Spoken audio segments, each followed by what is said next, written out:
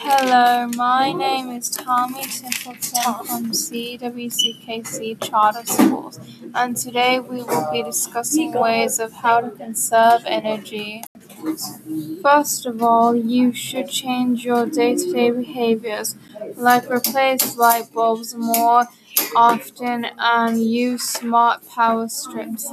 Then install a programmable or smart thermostat and purchase energy efficient appliances such as clothes dryers and washers, refrigerators and dishwashers, but reduce your water and heating expense.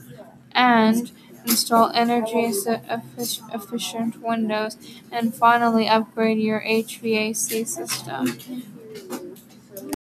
What is an HVAC system? HVAC stands for heating, ventilation, and air conditioning.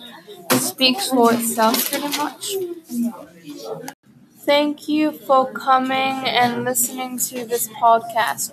It was created on March 10th, 2020, and the script, mind you, was finished at 10:55 a.m. And officially it will be, the recording process will be finished at 11:13 a.m. Thank you, Tammy.